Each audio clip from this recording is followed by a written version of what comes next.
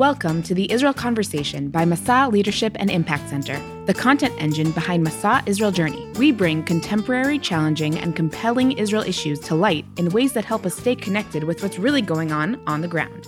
I am your host, Michael Unterberg, here as always with co-host Liel Zahaviasa. How you doing, Liel Zahaviasa? I'm exhausted. How are you, Mike? Me too. I'm a little beat. I just got back from teaching in a traffic jam. But I am energized by, once again, having Kalev Ben-Dor. How you doing, Kalev? I am good, Mike. I feel a bit guilty because last time we spoke, we said that we would have solved all of, I don't know if it was all of the global problems or just all of the Middle Eastern problems. Mm-hmm. It was 2 weeks ago. It's been very little progress. So it's great to be with you, but I do feel a bit guilty. Well, I mean, it is mostly your fault, but I think you're being a little harsh on yourself. I think there hasn't been like a World War III in the last 2 weeks, so I think you can take. Russia still hasn't invaded Ukraine, so that's positive. Well done, sir.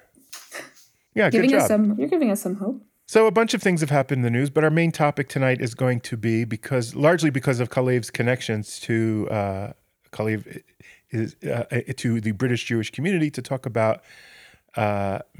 Minister of Knesset, opposition minister Smotrich's visit to the UK, but it is worth mentioning that the continued growth of the relationship in the region between Israel and Gulf states like Bahrain. The Prime Minister himself just visited Bahrain for, I think, largely technical reasons, to talk about different deals. And we definitely think listeners should keep their radar up unfortunately, for things to heat up in the Sheikh Jarrah controversy. But Kalev, can you sort of briefly summarize Smotrich's visit to England and why that caused a little mini brouhaha, and just sort of lay out what the events were, and then we'll sort of unpack it? Yeah, I'll try to, Mike. I mean, the British Jewish community, of which I once belonged, is around 220, 250,000 people. There's an ultra-Orthodox community. I'd say the majority of the community is primarily Zionist. It's primarily self-defines as Orthodox, but it's also not observant. So it's going to shul, potentially driving, certainly watching TV, but not being Reform. And the the official representatives of that community is known as the Board of Deputies. There's every now and then many people who feel that it's not representative of them, but it is kind of the official representation of the community. And how does the chief rabbi fit into that setup? I mean, the chief rabbi is the chief rabbi is just the Orthodox chief rabbi. He's also the chief rabbi, not just of Britain, but actually of the Commonwealth.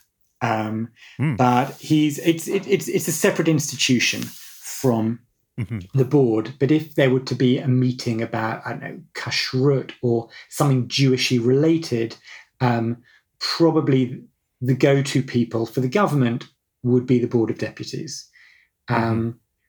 Again, I guess there's lots of arguments over how relevant they are, how necessary they are, but that's kind of the main organization. I mean, for this story, that was helpful background.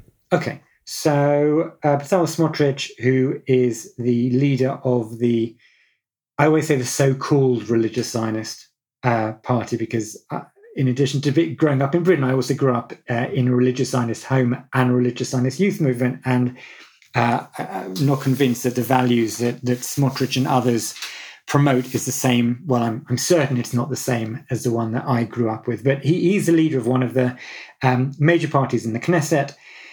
There's a certain irony also about Smotrich, because I think one could argue that he and his party and the strength of his party are primarily in the Knesset because Netanyahu did his utmost to promote him and to get people to vote for him. It's ironic. He took three small fringe priorities that are pretty extreme. Absolutely, but Netanyahu realized that he would only get. Netanyahu realized he'd only get his 61 if they were in the government. So he very much pushed for them to be in. He even encouraged regular Likud voters to vote for them instead. Many people would say he kind of gave a kosher stamp, not just for Smotrich, but for someone like Itamar Ben-Gvir, who's a Kahanist. Which the Kahanist party was once banned in the Knesset. But ironically, the reason why, again, this is arguable, but the reason why Netanyahu is not prime minister today is because when he wanted to bring in the Islamist Ra'am party, it was Smotrich's party who opposed it. So there's a certain irony with Smotrich that he's in Knesset, or his party is as strong as it is because of Netanyahu. Netanyahu's also not prime minister because of Smotrich. Well, what Netanyahu did was to build, as he lost more and more seats, he tried to expand his coalition size by expanding the Overton window. In other words, things that were traditionally not allowed into the Knesset, he brought in and figured with them in the Knesset, he'll be able to hold on to a coalition, hold on to the government. But when you bring in anti-Arab racists and Islamic Arabs and change the status quo, allowing them into the Knesset, turns out they don't want to sit together in a coalition, so that blew up in his face, which is why he's not prime minister now. Yes, is that fair? Yeah, listen, I will say to Smotrich's credit, and I think there's very few things I'd say to Smotrich's credit, but I'll say to Smotrich's credit, that Smotrich's position on Ra'am, it could well have been partially based on racism, but I think it was also strategic, and it made a certain amount of strategic sense.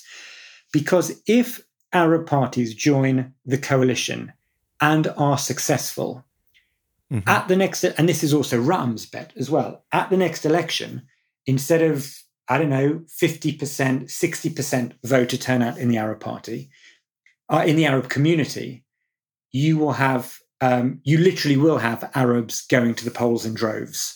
And that will significantly alter the shape of the Knesset.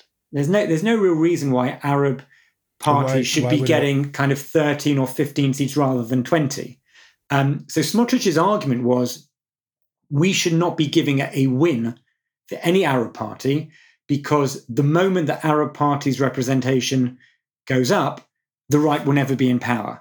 It's an interesting argument, but again, there's an irony. Netanyahu is not prime minister primarily because of Smotrich.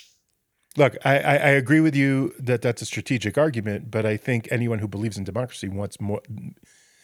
To support democracy means you want to support more voting, higher voting turnout, so that more people are represented, even the people you might disagree with. So in saying my strategy is to keep the Arabs with less power, I think is certainly inherently racist, but also the people. Look, Smotrich is a figure who, he didn't wake up this year and enter politics. Part of his beginning of his public role was in his, anti-pride parade, and without going into the details of the disrespect that he showed in it, which he's apologized for, being harshly nasty to elements of society he disagrees with, and he has learned to be a more sophisticated and diplomatic politician, which is to his, again, I agree with you, there are things you can say to his credit. But Ben-Gvir, who's number 2, regularly calls Arab members of Knesset terrorists. And that's his party. So whether he openly calls them terrorists or not, the strategy of we don't want to give them a win so that there'll be fewer Arab voters, so that Arabs and Arab Israelis have less of a say, it's hard to argue that that isn't based on a racist idea rather than a democratic idea. And he certainly has a party which is anti-Arab and wants to disenfranchise certainly the West Bank Arabs, but even look into disenfranchise, giving loyalty oaths to Israeli citizen Arabs. They don't explicitly move away from that policy. So it's Smotrich, sometime over the last month, Smotrich stood up in the Knesset and told the Arab MKs that they shouldn't be there. Yeah. Mm-hmm. Yeah, and he wishes it had been set up that way, and it was a mistake of the founding fathers to enfranchise them. So that's Smotrich, basically. And Smotrich the story is, Smotrich is on his way to London, which I'm not even sure how many people even knew, to be honest. But the board came out with a very strongly worded Hebrew tweet, basically telling Smotrich that he wasn't welcome and that he should get back on the plane. Not welcome in England, I think maybe they also called on other Jewish organizations not to meet with him. It subsequently came out that Mizrahi, kind of religious Zionist organization, and some Bnei Akiva emissaries had met with him, which, as a Bnei Akiva alumni, is for me is a very interesting point of discussion. And then Bnei Akiva came out saying that they don't agree with it, and it's difficult to know with these youth movements whether it's just so disorganized that the right hand doesn't know what the left hand's doing, or that it was, who knows. And so, but it's extremely rare, I think even unprecedented, for the board to come out with any sort of statement, kind of disinviting or kind of not wanting someone to be in England, certainly in such harsh language. That's basically the story. Do we know why he was going there in the first place? Like what his intention was? My understanding was it was to rally up support against some of the reforms that Matan Kahana, the Minister of Religious Affairs, is trying to push through with kashrut, conversion. Not really sure what Smotrich was looking for in London. Why did he think England would be a good place to go? That's such a great question. Well, I mean, he was going to England and France. And I mean, France. After the US, probably I think France is the largest Jewish community. Britain is a very strong European Jewish community. It's close by. I mean, I'm not really sure how I would imagine what Smotrich's decision-making process is, but that was his plan, and I don't know whether this strengthens Smotrich or not. I guess, there are people who said, yes, I understand where the board's coming from, but it was disrespectful, or, we should be welcoming any sort of MK. There's all sorts of reasons, but certainly very unprecedented. I think my feeling on it is that, isn't it, that there's a lot of people in Israel, and the British Jewish community is not super right-wing or super left-wing. I mean, I guess whatever right and left wing means these days, but it's really mainstream Zionist. You've got your Likud vote, you've got your Likud supporters or your Netanyahu supporters, and you've got people who don't like Netanyahu. It's certainly not dominated by reform. It's not dominated by far leftists. It's not dominated by assimilated Jews in any sense. My feeling is that to be on a territorial level, to be as right-wing as Smotrich is not that rare. It's not mainstream in England, but you've certainly got a large number of the British Jewish community who wouldn't feel comfortable with the Palestinian state, who would be worried that it would have security ramifications, who might feel that the West Bank is full of historical and religious. That's not really the issue with Smotrich. I kind of call it a bingo card, that you've got what you think about Arabs, what you think about the LGBT community, and what you think about non-Orthodox Jews. And Smotrich basically wins bingo. That is a terrible bingo game.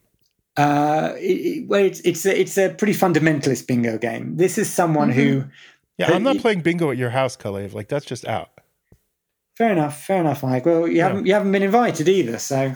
That's true. That's totally fair. Well, he just might show up like Smotrich, even though he's not invited. I will put out a tweet in very strongly worded Hebrew. Right. No, listen, Smotrich has been very harsh. Mike talked about the Pride Parade. I don't know if Smotrich called them beasts or called them something else, but it's not particularly pleasant. Been very, very anti-Arab statements. I think his wife talked about not wanting an Arab midwife to deliver their child, and he's very anti-progressive non-Orthodox Jewry. So that. But again, he's also the leader of a party that unites two yes, other and he's the leader of a small party that's got parties. One of Kahanis them, in it. Absolutely. yeah, and when you say Kahanis, I hope our listeners understand the mission of that party is to disenfranchise, possibly expel, separate Arabs as much as possible from Arab Israelis and certainly West Bank Arabs, to push them out of where they live. I mean, it's a pretty radical, racist approach towards, and I would say not democratic approach towards politics. And the other branch of the party, that was the Otzma Yehudi section that joined together. Then there's the Noam party, which is about, how do you say it in a way that's, look, I'm not trying to be judgmental here. I'm just trying to be accurate. You could say family values. That would be a family values doesn't express the policy goal, which is to try to create policies where the LGBTQ community feels are less visible in public life. Let's put it that way. In other words, what you do, we're not telling anyone what to do in their home, but there should be no legal, adoption or, certainly marriage benefits to soldiers, or all the things that we've been changing over the last, 10, 20 years, so that the LGBTQ community can feel a part of society. The Noam party is against. So I think I'm being just obviously there's a judgment here, but I think I'm being just accurate when I say this is a racist and homophobic party that he's the head of. He's the more polite, possibly closest to a fig leaf member of that party as the leader, but that's what the party stands for. It's pretty fundamentalist, extreme in its positions, and way out of step with the rest of Israeli culture. Would not have passed the threshold of 3 individual parties, which is why Netanyahu asked them to run together, so he could have more right-wing seats. Yeah, listen, I think it's important. Again, Smotrich, not a spokesperson for the board, obviously, but Smotrich was not made unwelcome because he happens to have, in my opinion, territorially right-wing views. A lot of British Jews, just as a lot of Israeli Jews, have those sorts of views. It's really that, if you are going to have that position on Arabs and LGBT and a non-Orthodox Jewry, then you are very, very much out of step with the vast majority of British Jews. So it was a pretty unprecedented statement, but I think that was really the reasoning behind it. And again, the board and others are really in the forefront of fighting the good fight for Israel in the UK, whether that's against amnesty, labelling of apartheid, or all sorts of things. And so, in some way, it's legitimate to then turn around and say, listen, the Israel that you, regardless of whether you're an MK, the Israel that you represent, that's not the Israel that we have any interest in welcoming into the country. I think the dilemma that you were laying out earlier was, if their goal is to be supportive of the state of Israel and Zionism in general, then they should be apolitical about Israeli politics and welcome representatives of wherever you are on the political spectrum, and be absolutely tolerant of all the different valid political expressions. And the question becomes, can you also be tolerant towards intolerance? In other words, is there a moral line where I say, we're not arguing over buses on Shabbat here. We're not arguing over, the price of cottage cheese or privatizing more roads. I don't know. These are not normal political issues. That whatever side you take, or how aggressively you're pursuing peace policies or whatever, we want to take Israeli citizens and reduce their civil and political rights in the public sphere based on their gender identity or ethnicity. And so the board made a decision, obviously, that there is one thing that we will be intolerant towards, and that is intolerance. And the question is, I guess for the three of us, what do we think about that? Liel, what do you think? I think it's an interesting question, right?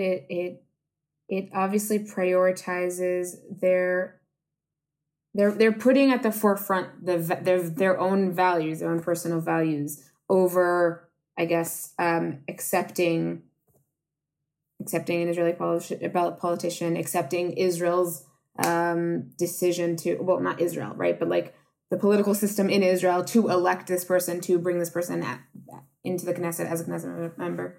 I think that on one hand, they have a right to do that. I understand why diaspora Jews would do such a thing. It's a dilemma.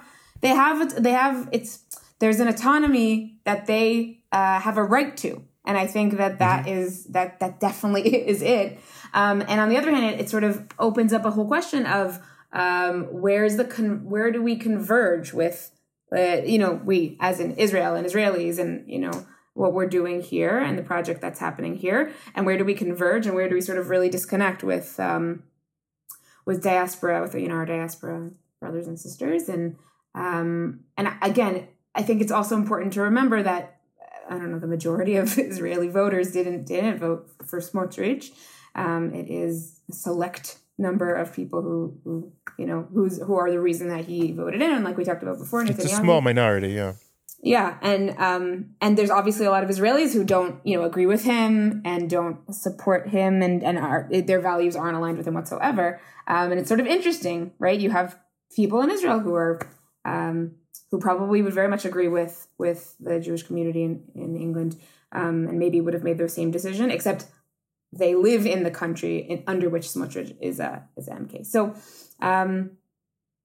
I don't know. I guess the truth is that I'm sort of leaning more towards understanding them and having the sense that they have a right to say they have a right to make that decision. And it's sort of making a value statement and saying this is where we don't. I will say though that for the people, very very small minority that Kalev shared with us that potentially do want to hear from Smotrich, I do feel bad for them because if they wanted to speak to him and they wanted that option or that ability, and they were sort of shut down by the rest of the community, or they had the rest of the community speak for them rather. So I don't know if that was a conflict within their community, but that's the one thing that I would say is a little.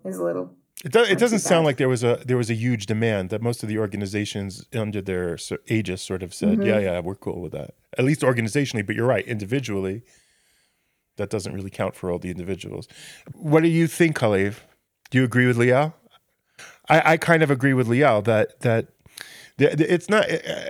I would say yes, and Liel that it's not just that they, based on their own personal philosophy, said that this is a line we have to draw. They're saying, right, it's not just their own personal values. It's how they understand the values of the state of Israel, which is a democratic state, which is in its Declaration of Independence says. Believes in the goal of civil and political rights to all of its, and calls out to the local Arab inhabitants to take part in Israeli life. I would argue that this is a party that doesn't necessarily, at least as this British organization is saying, we don't think you're good representatives of Israel, and we don't want you here. It's not just our values; it's how we understand. It's as pro-Israel Zionists. You're against those values, which is why I sympathized earlier when Kalev, when you said, the so-called religious Zionist party. I don't call them that. I call them the religious Zionist party, and it, as a person who defines himself as religious Zionist, it's a deeply viscerally painful reality that the party that calls itself religious Zionist is sort of a smack in the face to everything that Rav Kook stood for. About love and positivity and outreach and connection and increasing the positive and seeing the good in even the people you disagree with. It's a core. So I'm not really a fair. I have a dog in the fight. I'm very much on the side of the Board of Deputies. Like, to me, I just want to applaud them. But I'm not an objective. It sounded to me though that the more primary issues were like Caleb was saying before, that the, not supporting the LGBTQ community. And I mean, the sort of more liberal values that they were really disturbed by. I mean, did I have it wrong? I don't think it's a liberal value to say homophobia is bad. I don't think that's liberal. No, the opposite, I'm saying. That what? I'm saying the way that I understood it was that their issue, or one of their primary issues was they don't agree with him in terms of who he is as a person, in terms of his put Israel to the side for a second. His personal values and the way that he speaks to minority communities, the way he speaks to LGBT communities, et cetera, et cetera. Arab communities. Right. It seemed to me, and maybe I have it wrong, but it seemed to me that that's the ultimate reason why they said we don't want to have you here. We're not interested in having you here because we don't agree with who you are as a human being, as a person. The values that you that you put out there to the world are not an exact opposite and conflict with what we we don't agree with your in. behavior or values. Yeah, it's not. Right. It doesn't necessarily condemn him as an entire human being, but it says those values are not appropriate for a 21st century Jewish leader. So I think that there's a couple of things that I think are very interesting. One is the framing that it's not just based on our opinion, it's based on the Declaration of Independence and Israel as a Jewish and democratic state and all of the values that Israel is supposed to represent. Based on those, you as a representative of completely different values are not welcome in our community. It's not saying we didn't want to have you. It's we love Israel and these are the values that Israel is supposed to represent. And based on those, you are not welcome. I think that's one framing. The other thing, something Liel said, which is just in general, like let's zoom out. What is the relationship between Israel and the Jewish world? What are legitimate topics for the Jewish world to bring its opinion or opinions on? If this is supposed to be a conversation, then what are topics that the Jewish community can express on? And so you might say, well, this wasn't appropriate, or the language was particularly harsh, or how are you now going to be consistent when other MKs come who maybe people don't agree with? Those are all fair points, but we have to allow some space for Jewish world communities to say, this is not my Judaism, this is not my Zionism, we do not want to welcome you into our community. Like whether Smotrich is, which side that is, but we have to allow some space for diaspora communities to express their opinion on Israel-related things. We can't just say, whatever Israel decides, you've just got to get into line with. Yeah, I think that's fair. They can't vote, but at least this is the closest they have to voting. Yeah, it's that tension of like, we don't have to let you into our house, even though you might be related to us. It doesn't mean that we have to, we don't need to. We can't stop you. We can't stop you from coming into the house. We don't need to lay out the red carpet from you, and we can make it known that we'd rather you weren't in our house. Right. Even if you're related or connected to us. Yeah. They're not saying right. In other words, they're not condemning him entirely. They're just saying you're not welcome here on a communal level. Look, I hope in the course of political events, he and his political group sort of, it's not the first time problematic parties, and they are not the only problematic party in the Knesset, depending on your perspective. But I'm hoping that this, again, look, I had students when I taught before the last election. So I would go, the last election's coming up. So I went through what the different parties were. So my diaspora students would understand the basics of Israeli politics and explain the policies of this party. And, so they said, oh, wow, that sounds racist and homophobic. I said, it is. And then there were the elections and they went away for Passover break. And when I resumed, several of them came to me and said, we went to people's houses for Passover who voted for that party. But I thought you told us it was racist and homophobic. Wow. I said, it is. And they said, but these were lovely people who invited us to their house for Passover, relatives or cousins or in some cases even their teachers. And I said, yeah, that's... They said, but how could they support that? I said, well, turns out that in the religious Zionist community in Israel, there is a degree of tolerance for racism and homophobia that, I think not only as a person from an English-speaking country finds problematic, but as a person who believes in the Declaration of Independence of the State of Israel finds Mike, I just want to push back just a little bit. Go ahead. And again, it's not my politics either, but everyone has a pyramid of value. When we go to vote in Israel, we have a certain pyramid of values. It's highly unlikely that the party we vote for, we will like everything about them. We might like the leader and not the list. We might support the territorial issue, but not the... So there's all sorts of things. So we might agree with 60% of the policy, but disagree with 40%. And we're looking for the closest one. People who put the greater land of Israel above all values have... It's not the only choice, but it's one of the few choices. And you could say, you know what? I don't like what he says about X, and I don't like what he says about Y, but I do like his position on A, B, and C, and therefore that, as in you, I think you can vote. You're not disagreeing with me at all. That's what I said. No, but as in you could still not have tolerance for. That's tolerance. But that is tolerant. Listen, I disagree with you about your racism and your homophobia, but I'll still work with you because I agree on that. Is tolerance. In other words, if I agree with 60% of your policy and you have a murder puppies policy. So, I'd love to vote for your party, but there's one thing. It's not just like, well, I disagree with your tax policies here, but this murdering puppies thing, I can't vote for you because you've just crossed a line. And if you say, well, you want to disenfranchise Arabs and reduce civil rights for homosexuals and LGBTQ, I don't agree with it, but I can work with it. That is tolerance. I'll just also add that I think some of the people who did vote for him, who may also be English speakers and from Western countries and hold liberal values and definitely disagree with Smotrich potentially on those issues.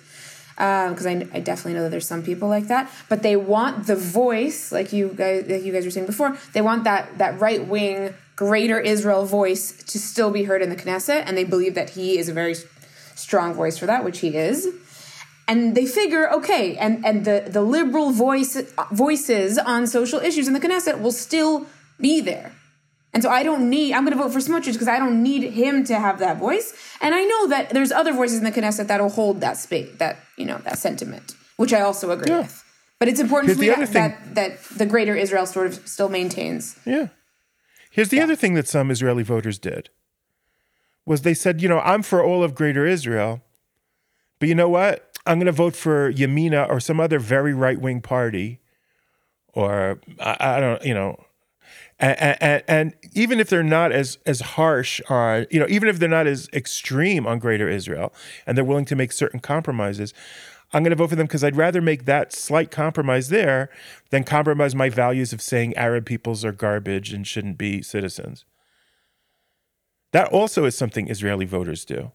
Because they felt intolerant towards intolerance, they were willing to compromise. So these are all, no one's saying anything, no one's really disagreeing here.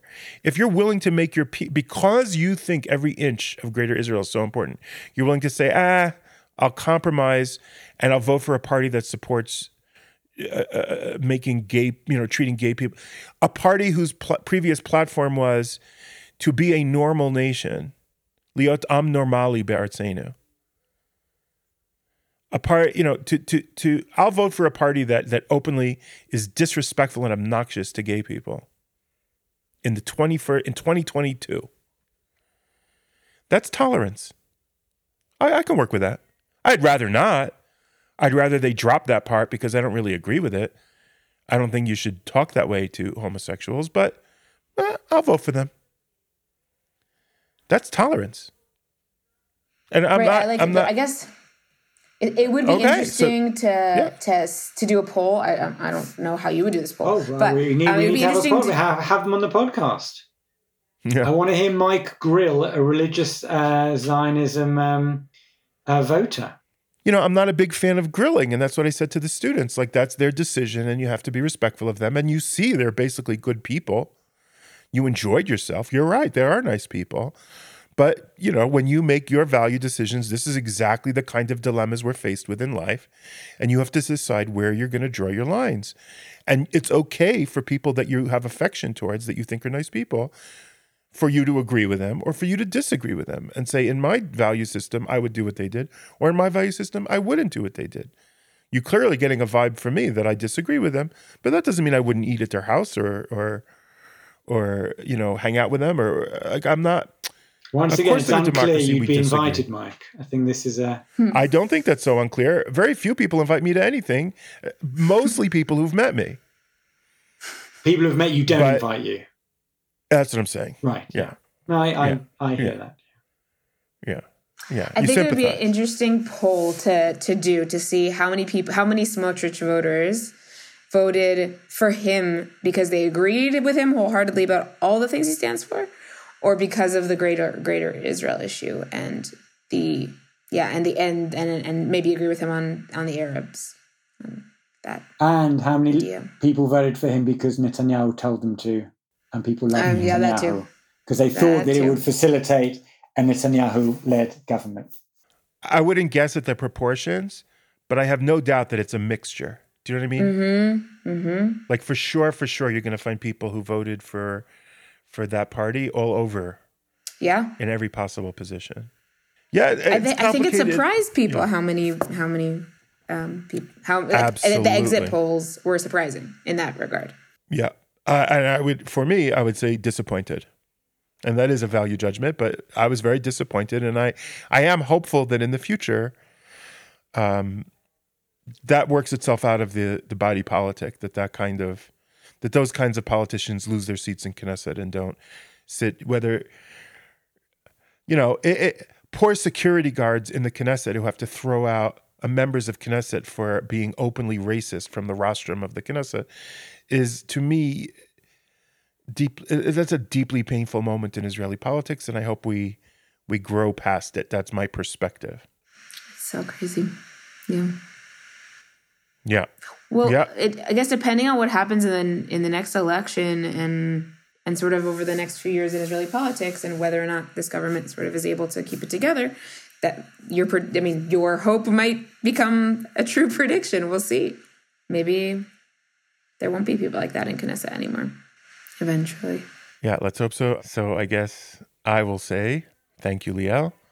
Thank you, Kalev. It's the end of the episode. Bye-bye. Now that we're part of Masa, we decided to add a cool new segment to each episode. We're going to call the Masa Moment. There are so many people having amazing experiences here in Israel, and we just wanted you to feel part of it and know what's going on.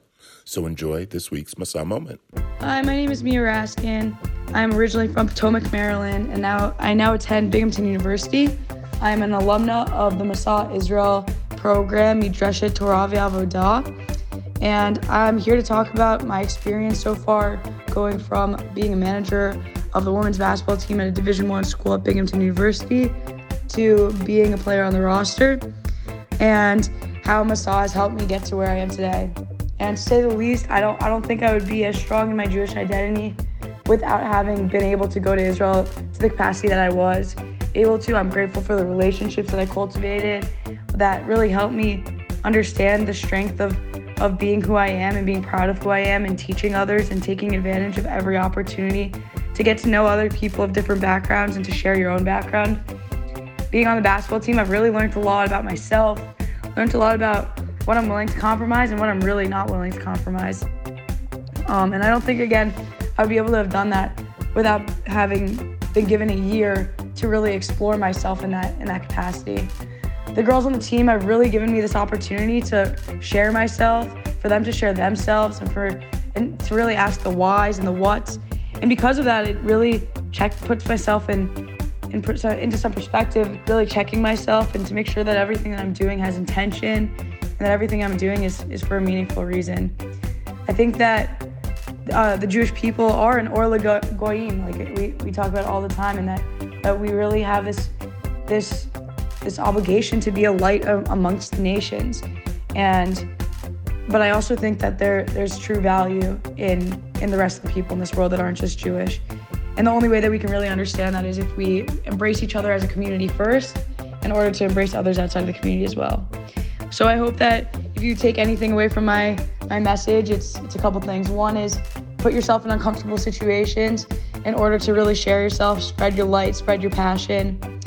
Another thing is never stop trying, never stop dreaming.